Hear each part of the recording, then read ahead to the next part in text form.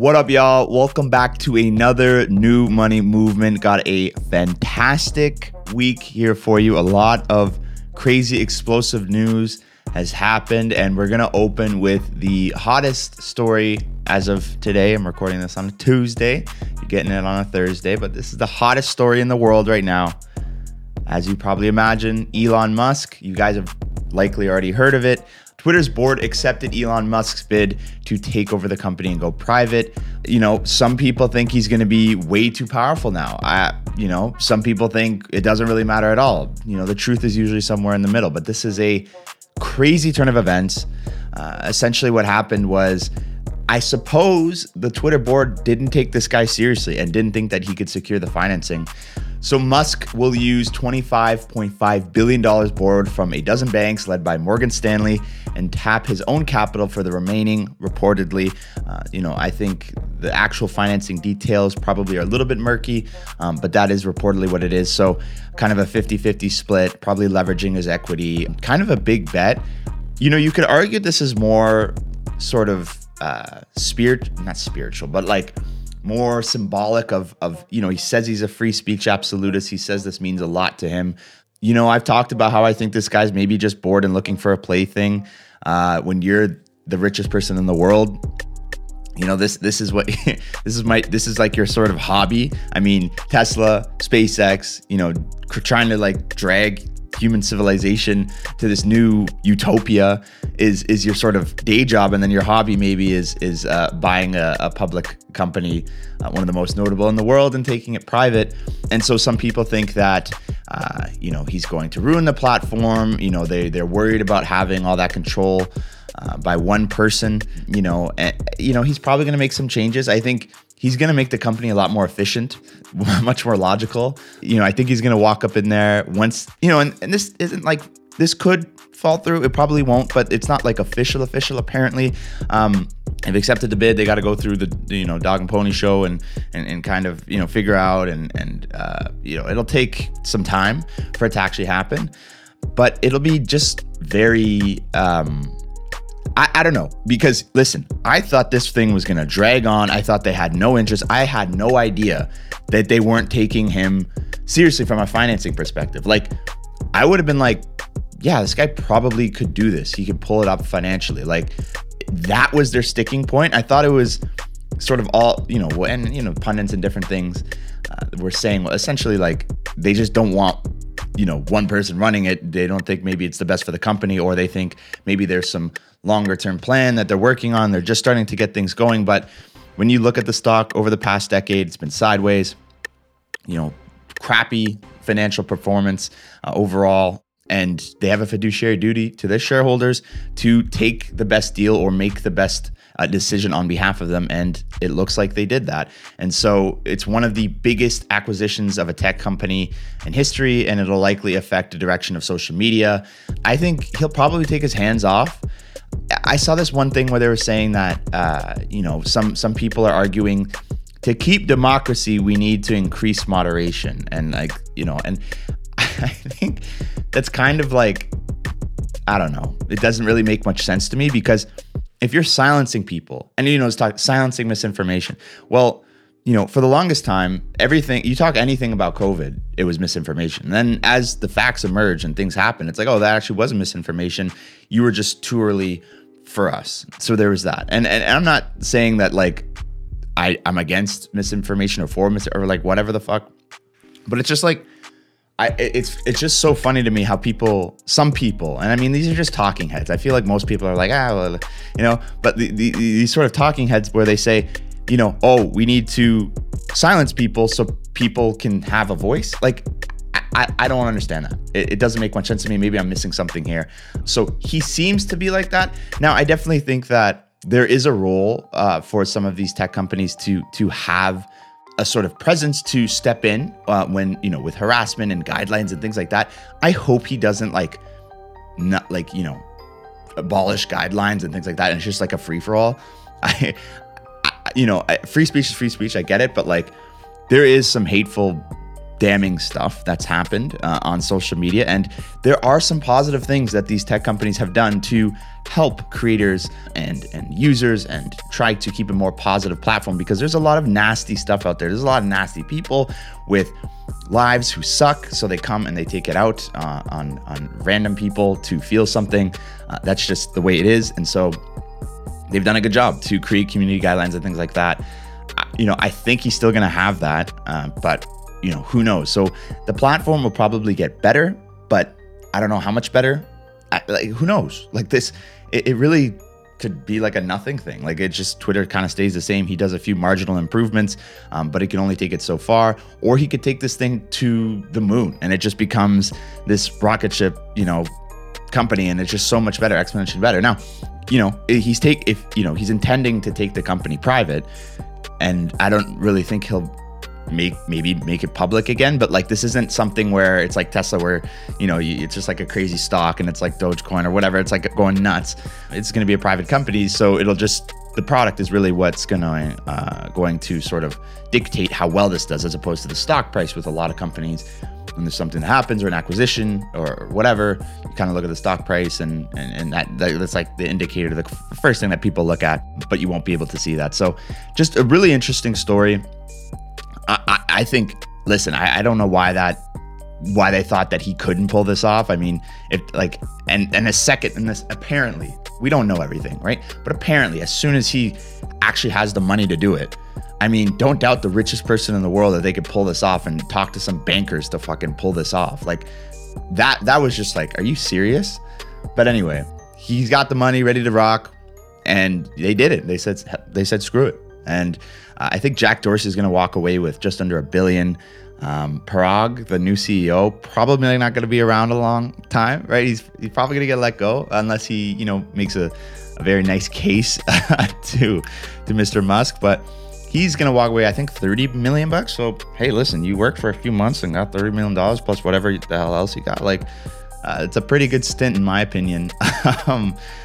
In other tech news, so the EU passed sweeping new tech regulations on Saturday, setting tougher rules for how digital platforms serve users content, so Facebook, Google, Twitter. And it looks like they really want to have a sort of like look at the algorithms and how they work.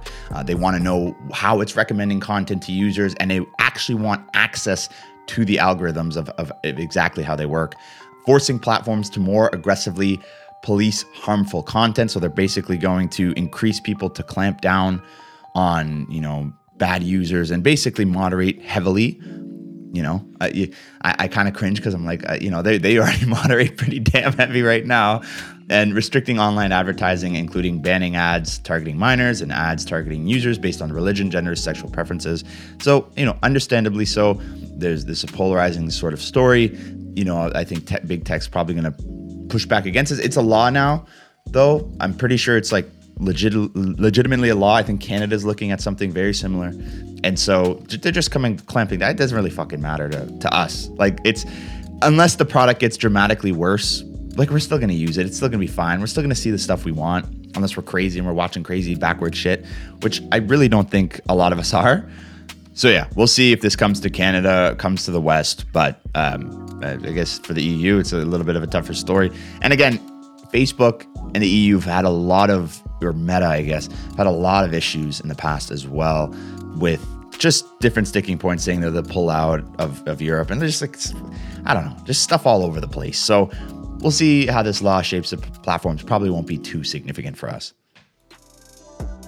If you guys are looking for a new credit card that's awesome and gives you great cash back, you're looking for a fantastic savings account that'll give you a good yield, a good return on your money for, it's not going to give you 10%, but it'll give you something, then you guys need to check out Neo Financial. They are a proud sponsor of the show, and they've supported your boy for some time. And so I would love for you guys to check out some of their products. They are, in my opinion, one of the best things in fintech in Canada right now, especially for young Canadians. So, and who knows, maybe Americans soon, but right now, Canadians. So if you guys are interested at all in getting a better credit card, better savings account, better want to build your credit with their credit builder, check out the link in the description. I'm telling y'all, you will not regret it. So Florida Governor DeSantis seeks to end Walt Disney's special tax district. So Disney, basically a run back of the story, we talked about it the past few weeks. They kind of had some choice words, for the Don't Say Gay bill, as it's so called. In Florida, it's a new bill around basically, not being prohibited, I think K through 3, grade 3 of kids, learning about like sexual orientation and sexual stuff and all that kind of stuff. It's basically saying you can't talk to them about that from K through 3. To my understanding, I haven't read the whole freaking bill, so whatever. But that's to my understanding what it is. And, there's stipulate, a lot of people took umbrage with it because I think it might be, you can't say anything about it. And so people feel like it's wrong because it suppresses it, and other people feel like, you shouldn't be talking to kids about that. So it's very controversial in general. And so Disney initially didn't have a stance. Bob Chapek, CEO, said, yo, listen, man, I'm not going to be that person, that CEO, that token CEO that says some BS and nothing happened. So I'm not going to say anything. And I think he said that to some extent. Got lit the hell up by his internally by employees. I think people were walking out on him. I think Disney, like Raven Simone, I saw it was her video. She was walking out of the studio. It was this big internal conflict that came out of this. He changed his stance, totally flip-flop, and like, you know what? Actually, yeah, we don't support this at all. Whatever. And then now he's into it with DeSantis, who's a very right-wing governor, and Disney overall is a left-wing sort of company. They lean left with, the sort of their messaging and things like that, and their sort of values. So this is like a huge sticking point. And Disney apparently, I'm not sure if they have this in California, but Disney World, is it Disney World, Disneyland? I don't know. I always get them confused. But the one in Florida has a special tax status where essentially they can sort of govern themselves. They can levy tax or whatever. They're like their own municipality. And that basically means when you think about like governments and zoning and all that kind of stuff, imagine how much of a pain it would be for them to go and get approved for this zoning or get approved to the thing by like whatever city, right? They can just put up whatever they want. They want a new ride, they can just put it up, right? They don't have to consult whatever. If Disney wants to do it, they put it up. Again, I don't know how it is in Cali. I feel like that's probably not as straightforward as in California, but they might have that as well. But it's a very, very streamlined process for them in Florida. And so now they're going to lose that tax status, and they're as a special tax district. They're not special anymore. It's starting June 1st, essentially what's going to happen. It's probably going to slow down the company. It's probably going to be a huge pain in the butt. And yeah, maybe this Bob Chapek guy shouldn't have said anything, because allegedly, that's just sort of why this is happening, because he criticized them. He said, say less, took it away. And it feels like so many articles these days are politicians taking umbrage with a big company. It just seems like that is just every other article. It's like this, AOC or DeSantis or so, whoever, they just hate big companies. Corporations are just like public enemy number one in one way or another. So, just another story of a corporation kind of getting lambasted. I think this whole episode is just about corps and things like that. So let's see if we got some other stuff here. Nope, another corporation story. So I saw this. This is pretty interesting. So the biggest CEO pay package so far, $835 million to this ad tech firm called Trade Desk. So, I mean, it's over a few years, but basically it's one of the biggest pay packages of a CEO in history. $835 million, that's crazy. I mean, most of it is equity and stock and options that vest or become exercisable in 8 batches if the company's stock price rises significantly over the next decade. But, pretty significant stuff. Again, this is dependent on the stock price and there's sort of exercise sort of levels. But yeah, I mean, kind of a cool story. Really wanted to share that. $835 million. These CEOs are getting paid more and more and more. I really don't know. Trade Desk. I mean, let's look at that company. Do they even is that a B2B company?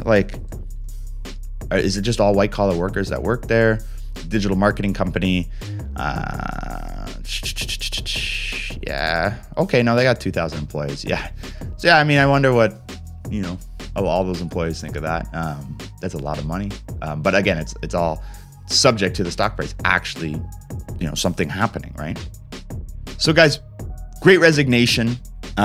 Still going on. There's still so much labor needed by all different companies and all different roles and everything like that. There's still like such a hot market. Inflation's running really, really high. Wage growth has sort of kept pace with it. So you could say that real wage growth basically is wage growth, subtract inflation, more or less.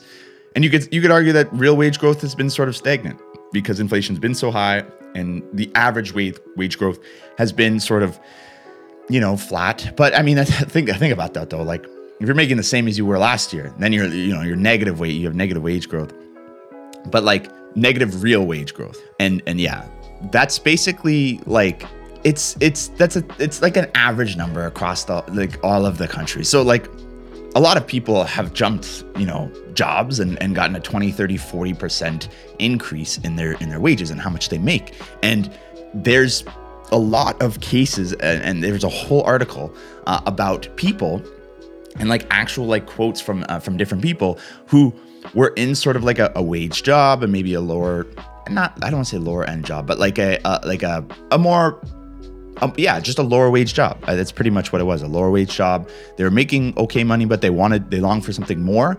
And basically there's been so much social mobility and people being able to like level up because there's just so much demand. So people getting into tech and getting in and taking a few courses and filling roles and getting butts in seats, because the standards for hiring apparently have dropped quite a bit, and people are able to, jump in, no college degree necessary. I think there was this one person, Alexis, was in retail sales at his job in San Francisco, immigrated from Mexico as a toddler, like his parents, didn't go to college.